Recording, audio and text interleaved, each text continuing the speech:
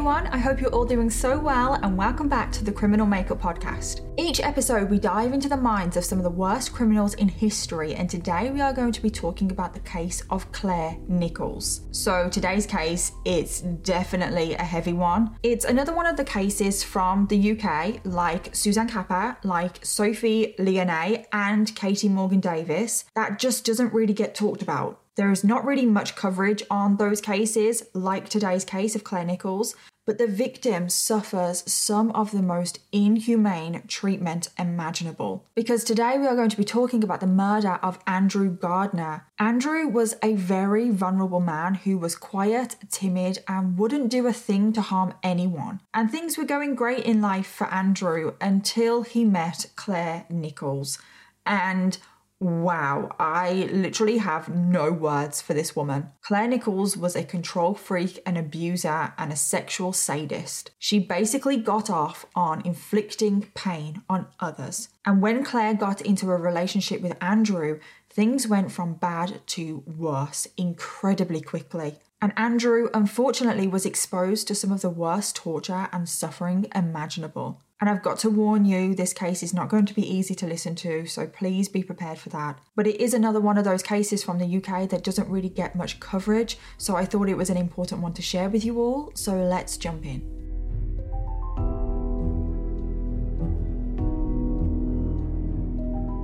Clare Nicholls was born in 1981. The exact date of her birth is not known, at least I couldn't find it. She was born in Portsmouth, which is a town on the south coast of the UK. And she grew up with her parents and her two siblings. And other than that, we don't really know anything about her background, about her childhood, nothing, which is just truly frustrating. And I've said this before, but I will say it again, I do like to dive into the backgrounds of the perpetrators of these cases because I do feel like it gives an insight of what could have possibly led to them committing the crimes that they did. It doesn't give them an excuse, but it maybe helps us understand a little bit more. But given some of the absolutely horrifying, truly disturbing things that Clare goes on and does, I feel like it's pretty safe to assume that her childhood probably wasn't great. It's like there must have been something to happen in her childhood to cause some kind of significant major trauma, because you don't just wake up one day and decide to do what Clare Nicholls did. There is also not a lot of photos with this case. There's like one photo of each person involved in this case. But what we do know about Clare's background is when she was aged 15, she moved out of her family home. It is thought that her parents around this time had a divorce, and it was quite a messy divorce. And because of the divorce, Clare moved out. And this wasn't some kind of like arranged move out or anything like that. She didn't go into foster care. She didn't go and live with any other family member. She just moved out. And that's not exactly normal, is it? Like 15-year-olds don't just move out of their house unless there is a reason. So at age 15, Clare was just out in the world fending for herself. And this is when she meets a man called Malcolm. And that is all we know about this man. We don't even know his surname. So I don't know Malcolm's age. I don't know how he knew Clare. I don't know what their relationship status was or anything like that, but I just know that Clare meets a man called Malcolm and she moves in with him. And Clare stays living with this Malcolm man for 2 years, so until she is aged 17. After leaving this Malcolm man, she just floats around a little bit really. She has a few odd jobs here and there, and she does spend some time working in a charity shop when she's around the age of 18. And then when she does turn 18, this is when we start to get a little bit more of an insight of what her life is like, because this is when she meets a man called John Peterson. John Peterson was also from Portsmouth, and he was a former Royal Navy radar operator. But John Peterson was 46 years old, and Clare is only just 18. And I know 18 means that she's an adult, but it's like It's not though, is it? It's like if you turn 18, you're still so young. And I'm really not trying to comment on like big age differences in relationships or anything like that. I'm purely just saying Clare is 18, only just 18, only just an adult. And this John Peterson is 46. I mean, it's weird, isn't it? So the age gap between them wasn't the only red flag though, because John Peterson was a convicted paedophile. We don't know the exact nature of John's offences, but he's a convicted paedophile. It's like, does it really matter the exact crime? He's a convicted paedophile. So Clare gets into this relationship with a convicted paedophile, and she's with him for a decent amount of time, because over the next 3 years, she goes on to have 3 children with this John Peterson, this paedophile. It's like, really? Could you not find a more suitable parent to your children? Why the hell would you have children with a convicted paedophile? And Clare knew that he was a paedophile. Just want to point that out. It wasn't like it was a secret or anything. So Clare is now 21 years old. She's had 3 children in 3 years, which that in itself, bloody hell, that is a lot of work. And she's had children with a convicted paedophile, so it's not looking great, is it? And I feel like the way I'm talking, it sounds like Clare is the victim in all of this. It's very easy to think, okay, so she's really young, there is a power imbalance, she's with a convicted paedophile, like surely she is the victim in all of this. But it turns out she wasn't. It actually turns out that Clare was abusive to John. John has said that Clare was a control freak and she would flip out all the time. She would lose her temper over the smallest things, and she has been described as incredibly manipulative and just extremely verbally, physically abusive. And John has later gone on and said, quote, "She was a she-devil and the most evil person to walk this earth."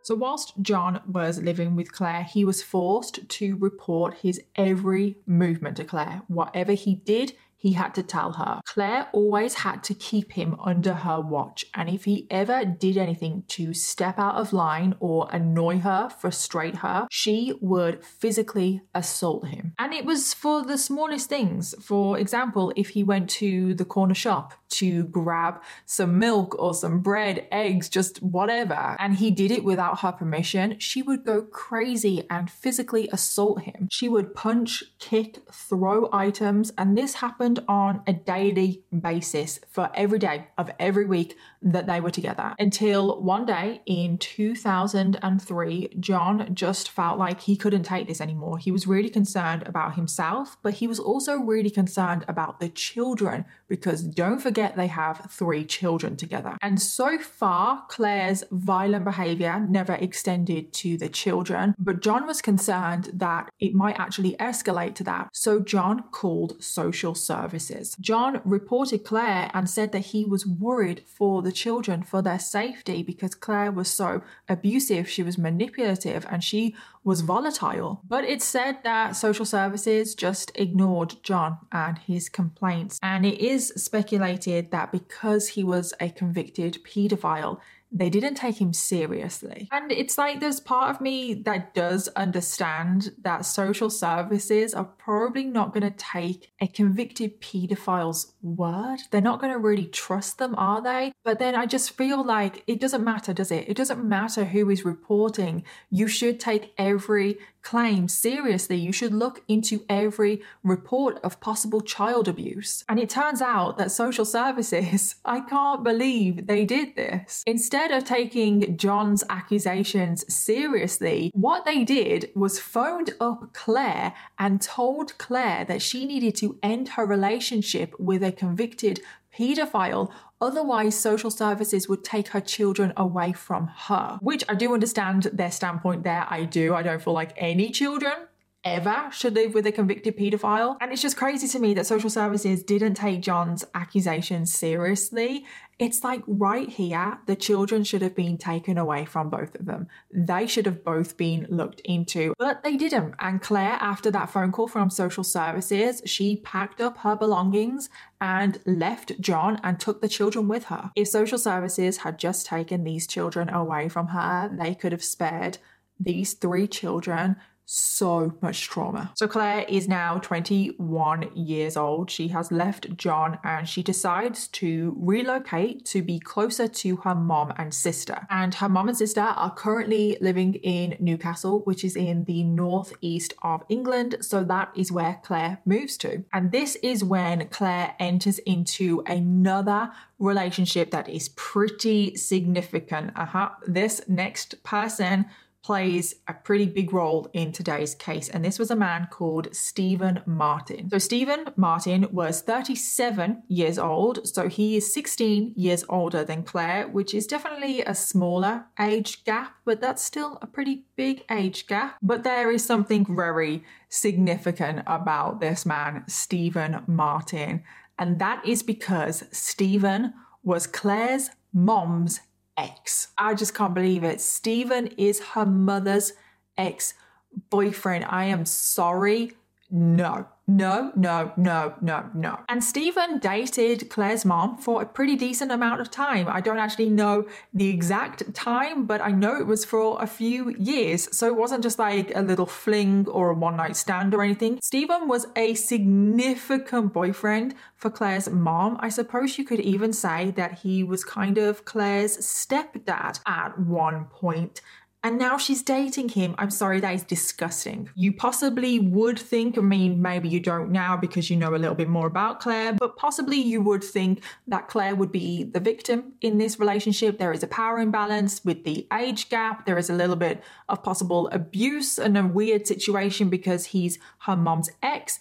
But no, Claire is still the abusive one in this relationship. Claire, once again, was abusive and controlling. It's said that Steve Martin had an IQ of 59, which is lower than average. And it's said that because of this, he was prone to be manipulated and taken advantage of. And he was just the perfect victim, if you want to call him a victim at this point in the story, because he's definitely not always the victim. And it's also thought that during this relationship with Steve Martin, Claire really started to learn how to use sex as a weapon. And it's also where she started to develop her sexual sadist tendencies. However, the relationship was also very volatile. I mean, are we surprised? And it was very on and off and only lasted for about 2 years. But Stephen isn't out of the picture just yet because, like I said, he actually is a pretty big character in today's story. So it is now 2005. Claire is currently 23 years old, and this is when she enters into another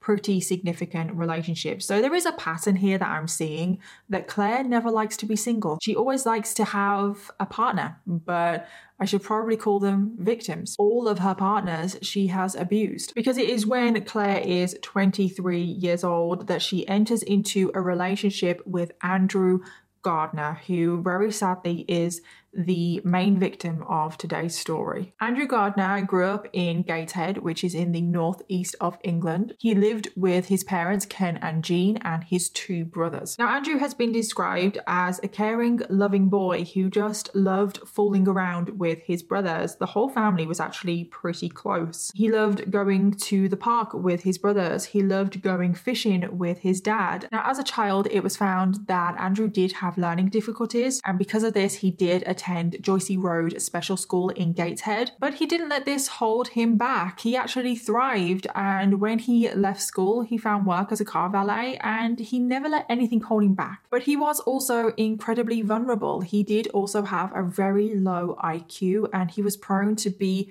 taken advantage of. He was very easy to manipulate. And I don't know if you've noticed a pattern, but this is exactly Claire's type. And it was when Andrew was 31 years old that he met Clare Nicholls. So Andrew and Claire started dating in 2005, but it turns out that just before Andrew got into a relationship with Claire, Andrew actually dated Claire's sister. It's like, really, really, really. So Claire has just gone out with her mom's ex and was in a very long-term relationship with him for like 2 years. And now she's starting a relationship with her sister's ex. It's like, what the actual hell? So yeah, Andrew and Claire are now going out, and it wasn't long until they started living together. And Andrew kind of slotted in nicely to the family. He kind of took on that father role to Claire's 3 children, because I think it's very easy to forget that Claire has 3 children. He was great with the kids, and the kids really loved him, and all of the neighbors and friends around them said that Andrew was a really good dad. He was seen at the park with them. He would walk them to and from school. And Claire also seemed like the perfect mom as well. They kind of seemed like this perfect little family, which of course in the beginning they possibly were, but in the end they definitely were not. Because behind closed doors, it wasn't long until everything was just falling apart and going horribly wrong for Andrew. And I need to warn you all now, from this moment on,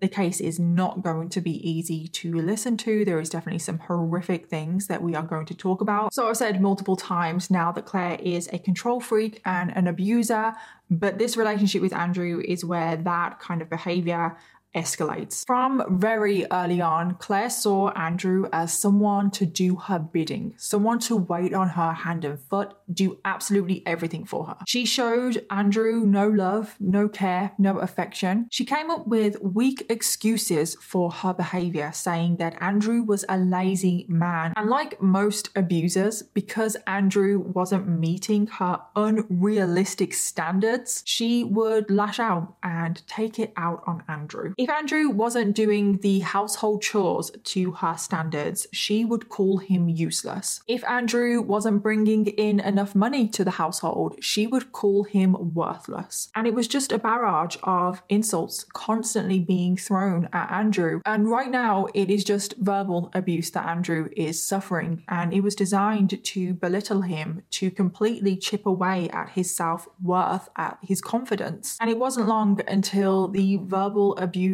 turned into physical abuse. Claire would beat Andrew regularly. It would be almost on a daily basis for the smallest infraction of her rules. She also started to restrict how much food Andrew could eat. She is just literally trying to get as much control over Andrew as physically possible. And it's just so sick what she would do. She would cook dinner, and her and the 3 children would sit down at the dinner table to eat dinner, and Andrew wouldn't be allowed at the dinner table. He just had to sit on the floor and watch. And he would be there starving. He wasn't allowed any food, and he would be asking, "Can I have some food?" But Claire would just shout insults at him, and she would also encourage her children to shout at Andrew, to shout insults at him, which the children did because they thought it was normal. Claire would say that Andrew was a drain on the household budget, which is why he wasn't getting food. He was useless. He was worthless. And Andrew was literally starving. He lost so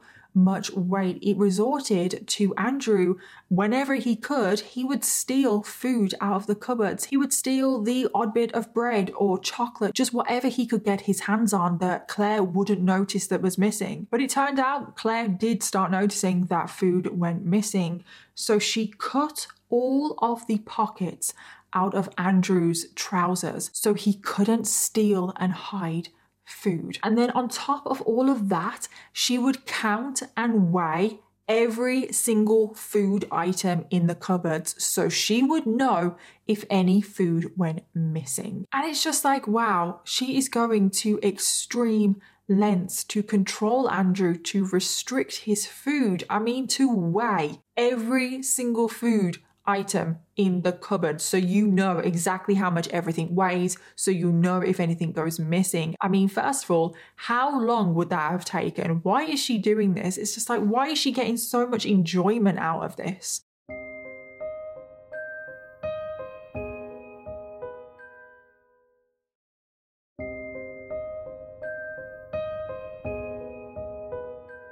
But it wasn't just starvation that Claire was putting Andrew through. She was also depriving him of his sleep. Again, this is like ultimate torture, isn't it? Sleep deprivation. Whenever Andrew would be nodding off, falling asleep, Claire would wake him up and make him walk around so he didn't sleep. It's just like, oh my God, he's being verbally abused, he's being physically abused, he's now being starved, and he's not allowed to sleep on top of all of that. But Claire was loving this. Like, she really did get a kick out of all of this. She loves inflicting pain on others. And then Claire wanted to do what we often see in these very severe torture and abuse cases. Claire wanted to completely isolate Andrew from his friends and family, from everyone, from the world. So Claire confiscated Andrew's phone, and she said under no circumstances must he contact his family. He also wasn't allowed to leave the house unless Claire gave him permission. And most of the time he was only allowed to leave the house to walk the children to school and then pick them up at the end of the day and walk them home. And Andrew is an incredibly vulnerable person. He is very easy manipulated. Andrew just didn't know how to say no to Claire. I mean, it's very hard when there is somebody that is that skilled at manipulation. It's hard to even put ourselves in that position, but Andrew felt like he couldn't say no. So Andrew completely cut off ties with his family, and he did not speak to his family for over a year. And I don't know if you remember, but I said that Andrew was very close with his family. But then one day in 2006, approximately a year into the relationship, Andrew decided to break one of Claire's rules. And that is because he went to visit his family. And he did this without Claire knowing. She didn't have a clue. And he turned up at his family's home alone. And when his family saw Andrew, they were so shocked. I mean, they hadn't heard from him in over a year. The last time they had heard from him, Andrew had said to them that he didn't want anything to do with them. He was cutting them off. And when they saw Andrew, he was a shadow of his former self. He had lost so much weight. He was so gaunt. All of the colour from his face had completely gone. He was so pale. He looked so frail and ill. And Andrew just had tears in his eyes. And when he went into the house, he took off his shoes and his parents could see that there were blisters on his feet. And Andrew's parents took one look at him and they said, Andrew, you need to get away from that woman. Andrew's parents said that whatever he needed, wanted, they will do. They wanted to help him get out of that house. But Andrew said nothing. He didn't want his parents to do anything. All Andrew asked of his parents was if they could spare a little bit of money and food, which of course they did. They were like, here, have money, have food. And then Andrew left pretty much straight away. He wasn't at his parents long at all. I assume he was probably scared that Claire would figure out that he was gone. So he didn't spend that much time with his family and he just went straight back to Claire's house. And then not long after this visit, Andrew made a phone call to his nan and he left his nan a voice message and he said in that voice message, tell mom and dad I won't be able to see them anymore. And very sadly, Andrew's parents would never see him again. That one visit in 2006 would be the last time that they ever saw their son. Okay, so now we get to 2008. So we are jumping forward a few years. And Andrew has now been living with Claire for 3 years. He has been suffering through this torture for 3 years. Every single day he's been going through it. And just tragically, the abuse and torture get worse. It's like, how did they get worse? So a couple more significant things happen that contribute to the escalation of abuse. The first is that the family, I don't even know why I'm calling them a family. They're not exactly a family, are they? But Claire, Andrew, and the 3 children move house. And they move to 14 Arthur Street, which is in like a little town called Chiltern, which is approximately half an hour south of Newcastle, which is where they currently were. And this is a very significant house, which is why I'm telling you the address, because this would be known as the House of Horrors of Clare Nicholls. So that was in July of 2008. And then the other significant thing is that Claire starts to move in a couple of people. And these couple of people, they're evil. They're evil as well. They may not be as evil as Claire because Claire is definitely the instigator, the ringleader, but they are evil and they join in on the abuse and torture of Andrew. So the first evil lodger, shall we call them lodgers, was 22-year-old Simon Nicholls, who was Clare's younger brother. So evil clearly does run in that family. Now, Simon, like most people, was very scared of Clare. He was very intimidated by her, and he would pretty much do whatever she asked, and he did. So he was the first evil lodger that moved in, and then the second evil lodger that moved in was Stephen Martin. Do you remember Stephen Martin, her mom's ex that she also dated? I told you he would pop up in this story. Well, he is evil lodger number 2. And as soon as they both moved in, they started abusing Andrew along with Clare. They essentially became Clare's henchmen. But there is another very significant thing that happens kind of at the same time. It actually happens just before the lodgers move in, but it's very similar timing. But Clare decides to have a baby with Andrew. So Clare has been abusing Andrew now for 3 years, and she decides to have a baby with him. It's like, why are we bringing another child into this environment? I just don't get it. So at some point in 2008, Clare gave birth to a baby girl, and Andrew absolutely adored his daughter. His daughter actually gave him something to live for because he was being tortured every single day. He kind of lost the will to live.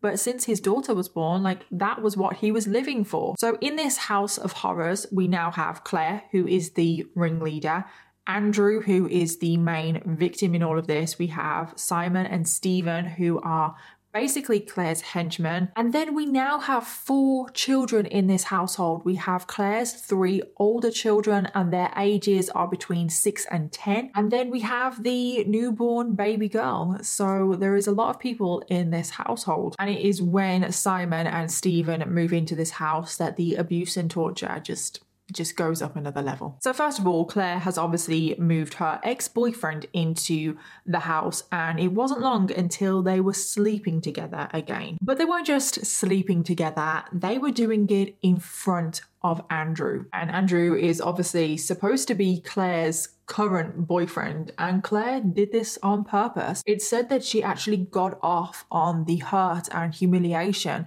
in Andrew's eyes. She likes inflicting pain. She likes humiliating others. That is what she gets off on. And she loved having so much power and control over everyone in that house, but especially Andrew, that she made him watch her have sex with another man. But it wasn't just the humiliation and the hurt in Andrew's eyes that she got off on. She actually would get aroused by inflicting physical pain on Andrew. And it got to a point where Clare and Stephen were punching, kicking, scratching, causing physical pain to Andrew, and then having sex right after and in front of Andrew. And once Clare realized that she got sexual gratification from inflicting pain on others, this is when the torture of Andrew reached an absolute inhumane level. Not that it wasn't already inhumane. And I'm going to warn you, this next bit, it's a lot. It's not going to be nice to listen to. So Clare would constantly come up with different punishments for Andrew. And these wouldn't just be inflicted by her, they would also be inflicted by her henchmen, which were Simon and Stephen. And both Simon and Stephen were more than happy to do her bidding for her. First, it started off with Andrew being whipped. They would take long pieces of curtain wire and strike Andrew all over his body. They would leave his body with huge lacerations. They would also take a damp tea towel and kind of knot it at the end, and because it was damp, it was obviously very heavy and hard, and then they would take that tea towel and repeatedly hit him with this tea towel, and this would leave him with marks and bruises all over his body. They then moved on to burning Andrew with various different things. They would take a cigarette lighter and hold it against his skin. They would hold it against his feet, against his hands. They would also turn a radiator up to full and then hold Andrew's body against that radiator, burning him. And then on one occasion, they forced Andrew into an empty bathtub and filled up a kettle, boiled the kettle, and then took that kettle full of boiling water and poured it all over Andrew's legs and feet. And this did leave Andrew in the most excruciating pain to the point that he couldn't even walk. But it gets worse. It really does. And it's almost like, how does it get worse than this? But Claire got a sadistic thrill from branding Andrew's skin. This soon led the group finding any sharp object that they could. Sometimes it would be car keys. Sometimes it would just be a knife from the kitchen. And they would brand Andrew's skin. They would scratch into his skin words and markings with these sharp objects. And on one occasion, and I can't believe I'm saying this because it's just like, what the hell?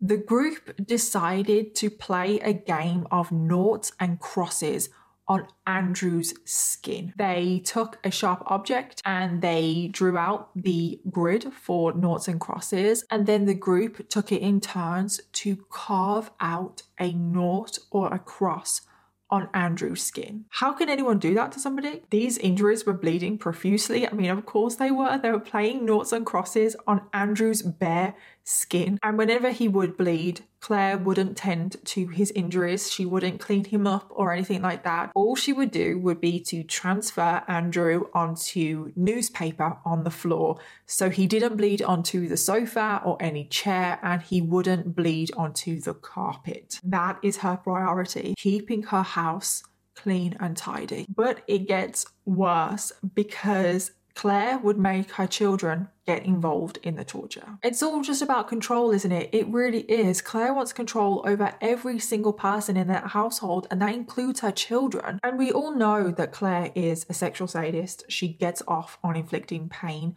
But what are Simon and Stephen getting out of this? Why are they doing this? It started with Claire instructing her children to monitor every single movement of Andrew. They had to report everything that he did. If he ever did anything wrong, they had to tell on him. They had to watch him in the kitchen to make sure that he didn't steal food. But Claire would also instruct her children to beat Andrew, physically beat him. They were also encouraged to verbally abuse him, call him worthless, call him useless. The three children would gather around Andrew, who was lying on the floor, and they would kick him, they would punch him, they would stomp on him, and Andrew would literally just be curled up in a ball, trying to protect himself, not trying to fight back because they're children. And he also knew that they were only doing it because their mother was instructing it. It's just so sick. Using children as weapons is absolutely sick. There was even one time where Claire took a bottle of nail polish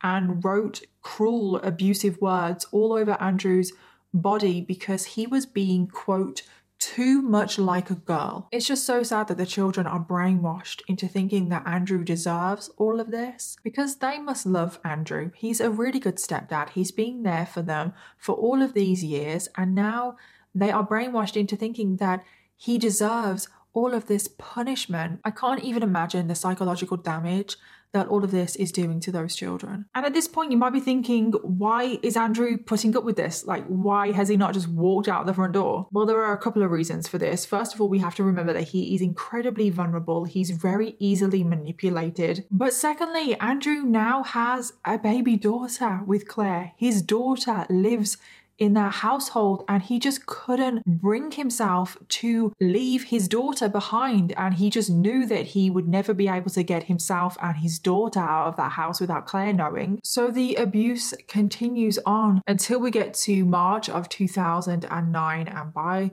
this point Andrew is really not in a good way. He is completely malnourished. He's suffering from starvation, and at this point he only weighed 57 kilograms. Now, he was approximately average height for a man. This is severely underweight. And as a result of being repeatedly beaten, burnt, and whipped, Andrew now had over 100 injuries to his body. Some of these injuries were cuts, bruises, marks, but then some of them were also broken ribs. On top of all of that, because of the prolonged starvation, Andrew was now suffering from blood poisoning and lung disease. And it's thought that at this point, Andrew wouldn't have the strength in his body to leave, even if he wanted to. But even still, at this point, Andrew was still fighting because he wanted to live. He wanted to survive for his daughter. His daughter was his whole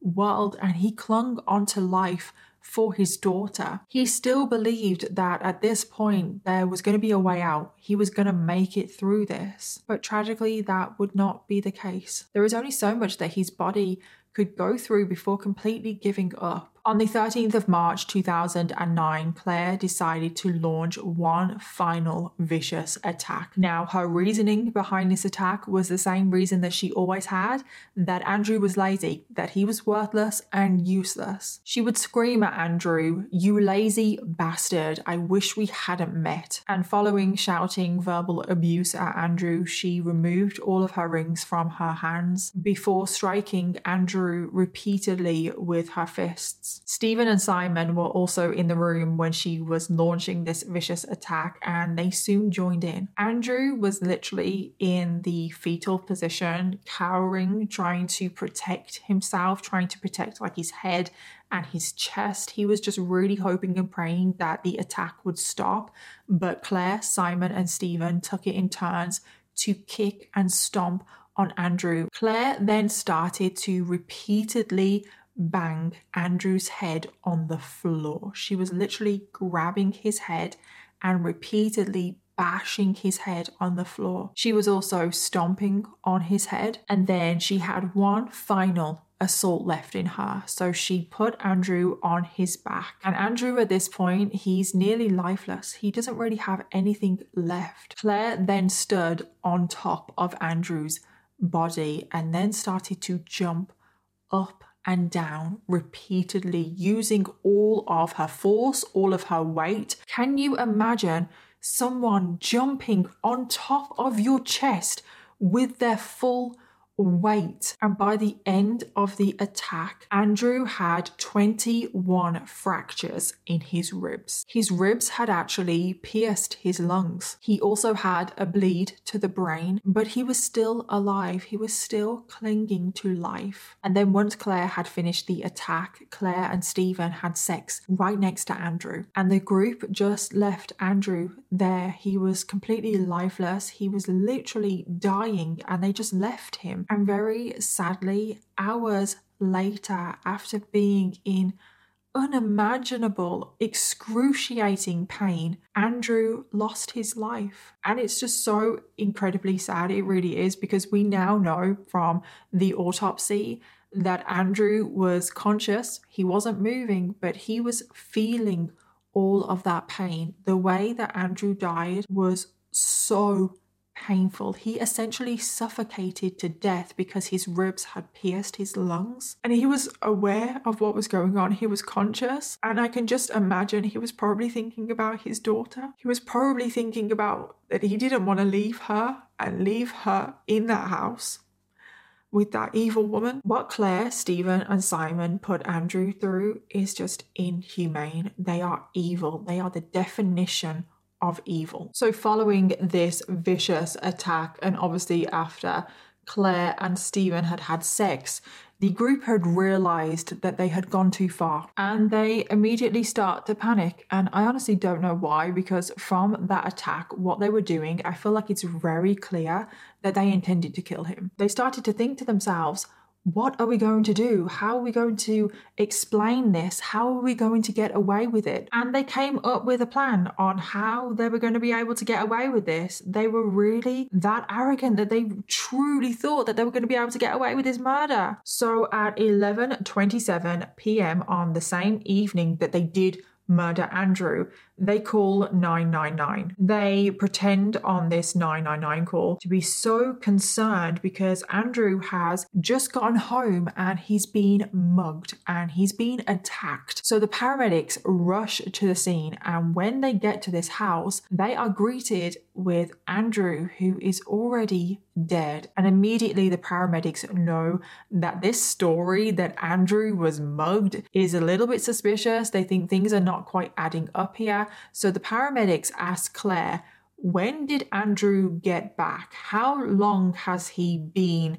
in this state on the floor. And Claire was like, oh, he got back approximately about half an hour ago. He just came back. He had told us that he was mugged by these strangers. He was covered in all of these injuries, and then he just collapsed on the floor. It has nothing to do with us. And the paramedics immediately knew, yeah, no, this is all a bunch of lies, because they could tell. They checked Andrew's body and they could tell from the state that he was in that he had been dead for hours at this point. So the police are immediately called, and as soon as the police arrive, they start treating Andrew's death as a murder. And immediately Claire, Simon and Stephen are all taken in for questioning. The three perpetrators try to stick to their story that Andrew was mugged, but the police were having none of it, because at this point an autopsy had been carried out on Andrew's body and the full extent of his injuries were revealed. They could see how malnourished he was, that he was suffering from starvation. They saw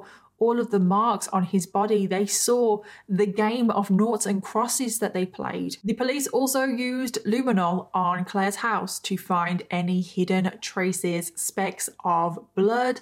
And what do you know? There was blood pretty much everywhere. Even though Claire had done a really good job at cleaning up the crime scene, they still found blood. And this confirmed that Andrew was not killed by a mugging. He was killed. He was tortured and abused by Claire, Stephen, and Simon. So the case went to trial, and this is when the full extent of Andrew's suffering, of his injuries, finally came to light. First of all, pathologists and expert witnesses went into excruciating detail of exactly how Andrew had gotten all of his injuries. And next, Claire, Stephen and Simon had to take the stand, because all of them had pleaded not guilty to this. They were still trying to get away with it, which is just absolutely crazy. And to no surprise, they all turned on each other. They all tried to blame somebody else for the abuse. They all tried to claim that they themselves were innocent and it was the others. At one point as well, the trial had to get postponed, because when Claire's brother Simon was on the stand giving his testimony, he was saying that Claire was the one that gave the final blow. She was the one that essentially murdered him, and Claire, who was in the courtroom, because their trial was like all together, they were all in the same courtroom,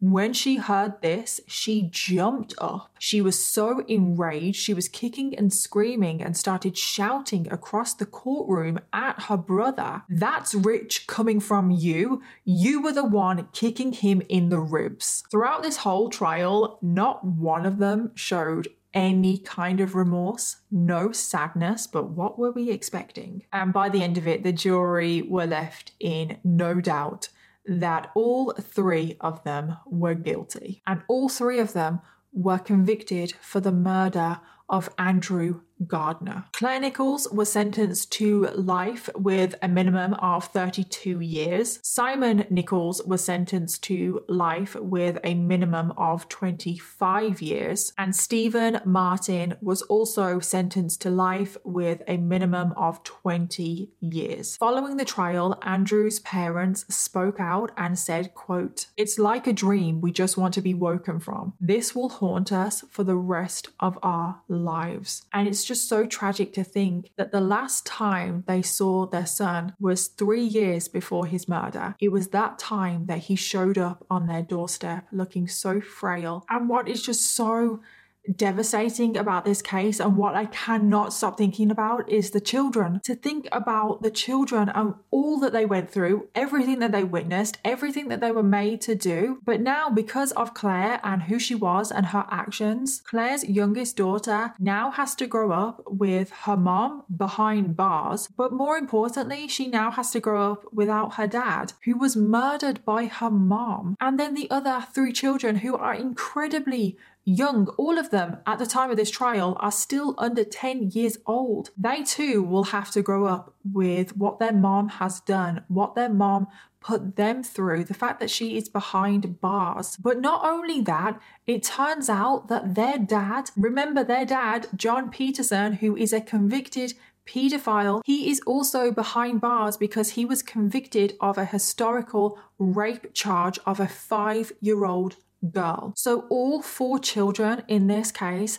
have to grow up without their parents. And to this day, 12 years after the murder of Andrew, all three, Clare, Stephen, and Simon, are still behind bars, where they deserve to be. But in prison, Clare Nicholls has actually made friends with Rose West. I know, I bet you didn't think that Rose West was going to come up in this case. And Clare Nicholls is actually a member of Rose West's cross-stitching club. I just find it so bizarre that in pretty much every single female UK case that we have covered, they come in contact with Rose West in some kind of way. And I just think it's so disturbing that Clare Nicholls is friends with Rose West. I also find it very disturbing that Rose West teaches a cross-stitching club. It's like, how are we allowing her to do this with cross-stitching with needles? Like, is this wise? And I really just don't have any answers for why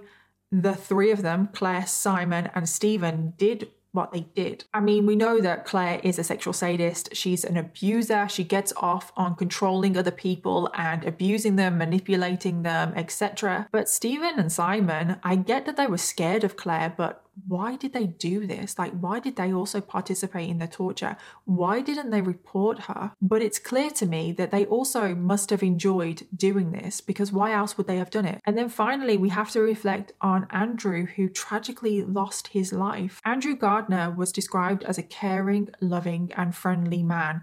He was trusting and would do anything to help anyone, and because of this, he was also incredibly vulnerable. He suffered the most unimaginable abuse, but even throughout this, Andrew adored Clare's 3 children, and when Andrew became a father himself, he was absolutely over the moon and wanted to do everything he could for his baby daughter. He wanted to see her grow older. He wanted a life with her, but tragically, this was all taken away from him. He was only 35 years old. This case is just so heartbreaking all around. It's just truly heartbreaking, and it's severely undercovered. It's not exactly a well-known case from the UK, which is why I wanted to bring it to you guys. And yeah, I don't really have anything else to say other than the fact that Clare is pure evil. Pure evil. And so are Simon and Stephen. They're all pure evil. And that brings us to the end of the episode on Clare Nicholls. That was a very, very heavy one. I think we all need a little bit of a break after that episode. Go listen to something happy, or go watch something happy, or go cuddle your pet or something like that. But thank you so much, everyone, for listening today. Subscribe or follow to make sure you never miss an episode of The Criminal Makeup. And if you enjoy the show, it would mean a lot if you could leave a 5-star review. In the meantime, if you've been affected by any of the themes in this episode, please take the time to look at the description for this episode for some helpful resources. Special thanks to my producers at Audio Boom Studios, and I'll see you all in the next one.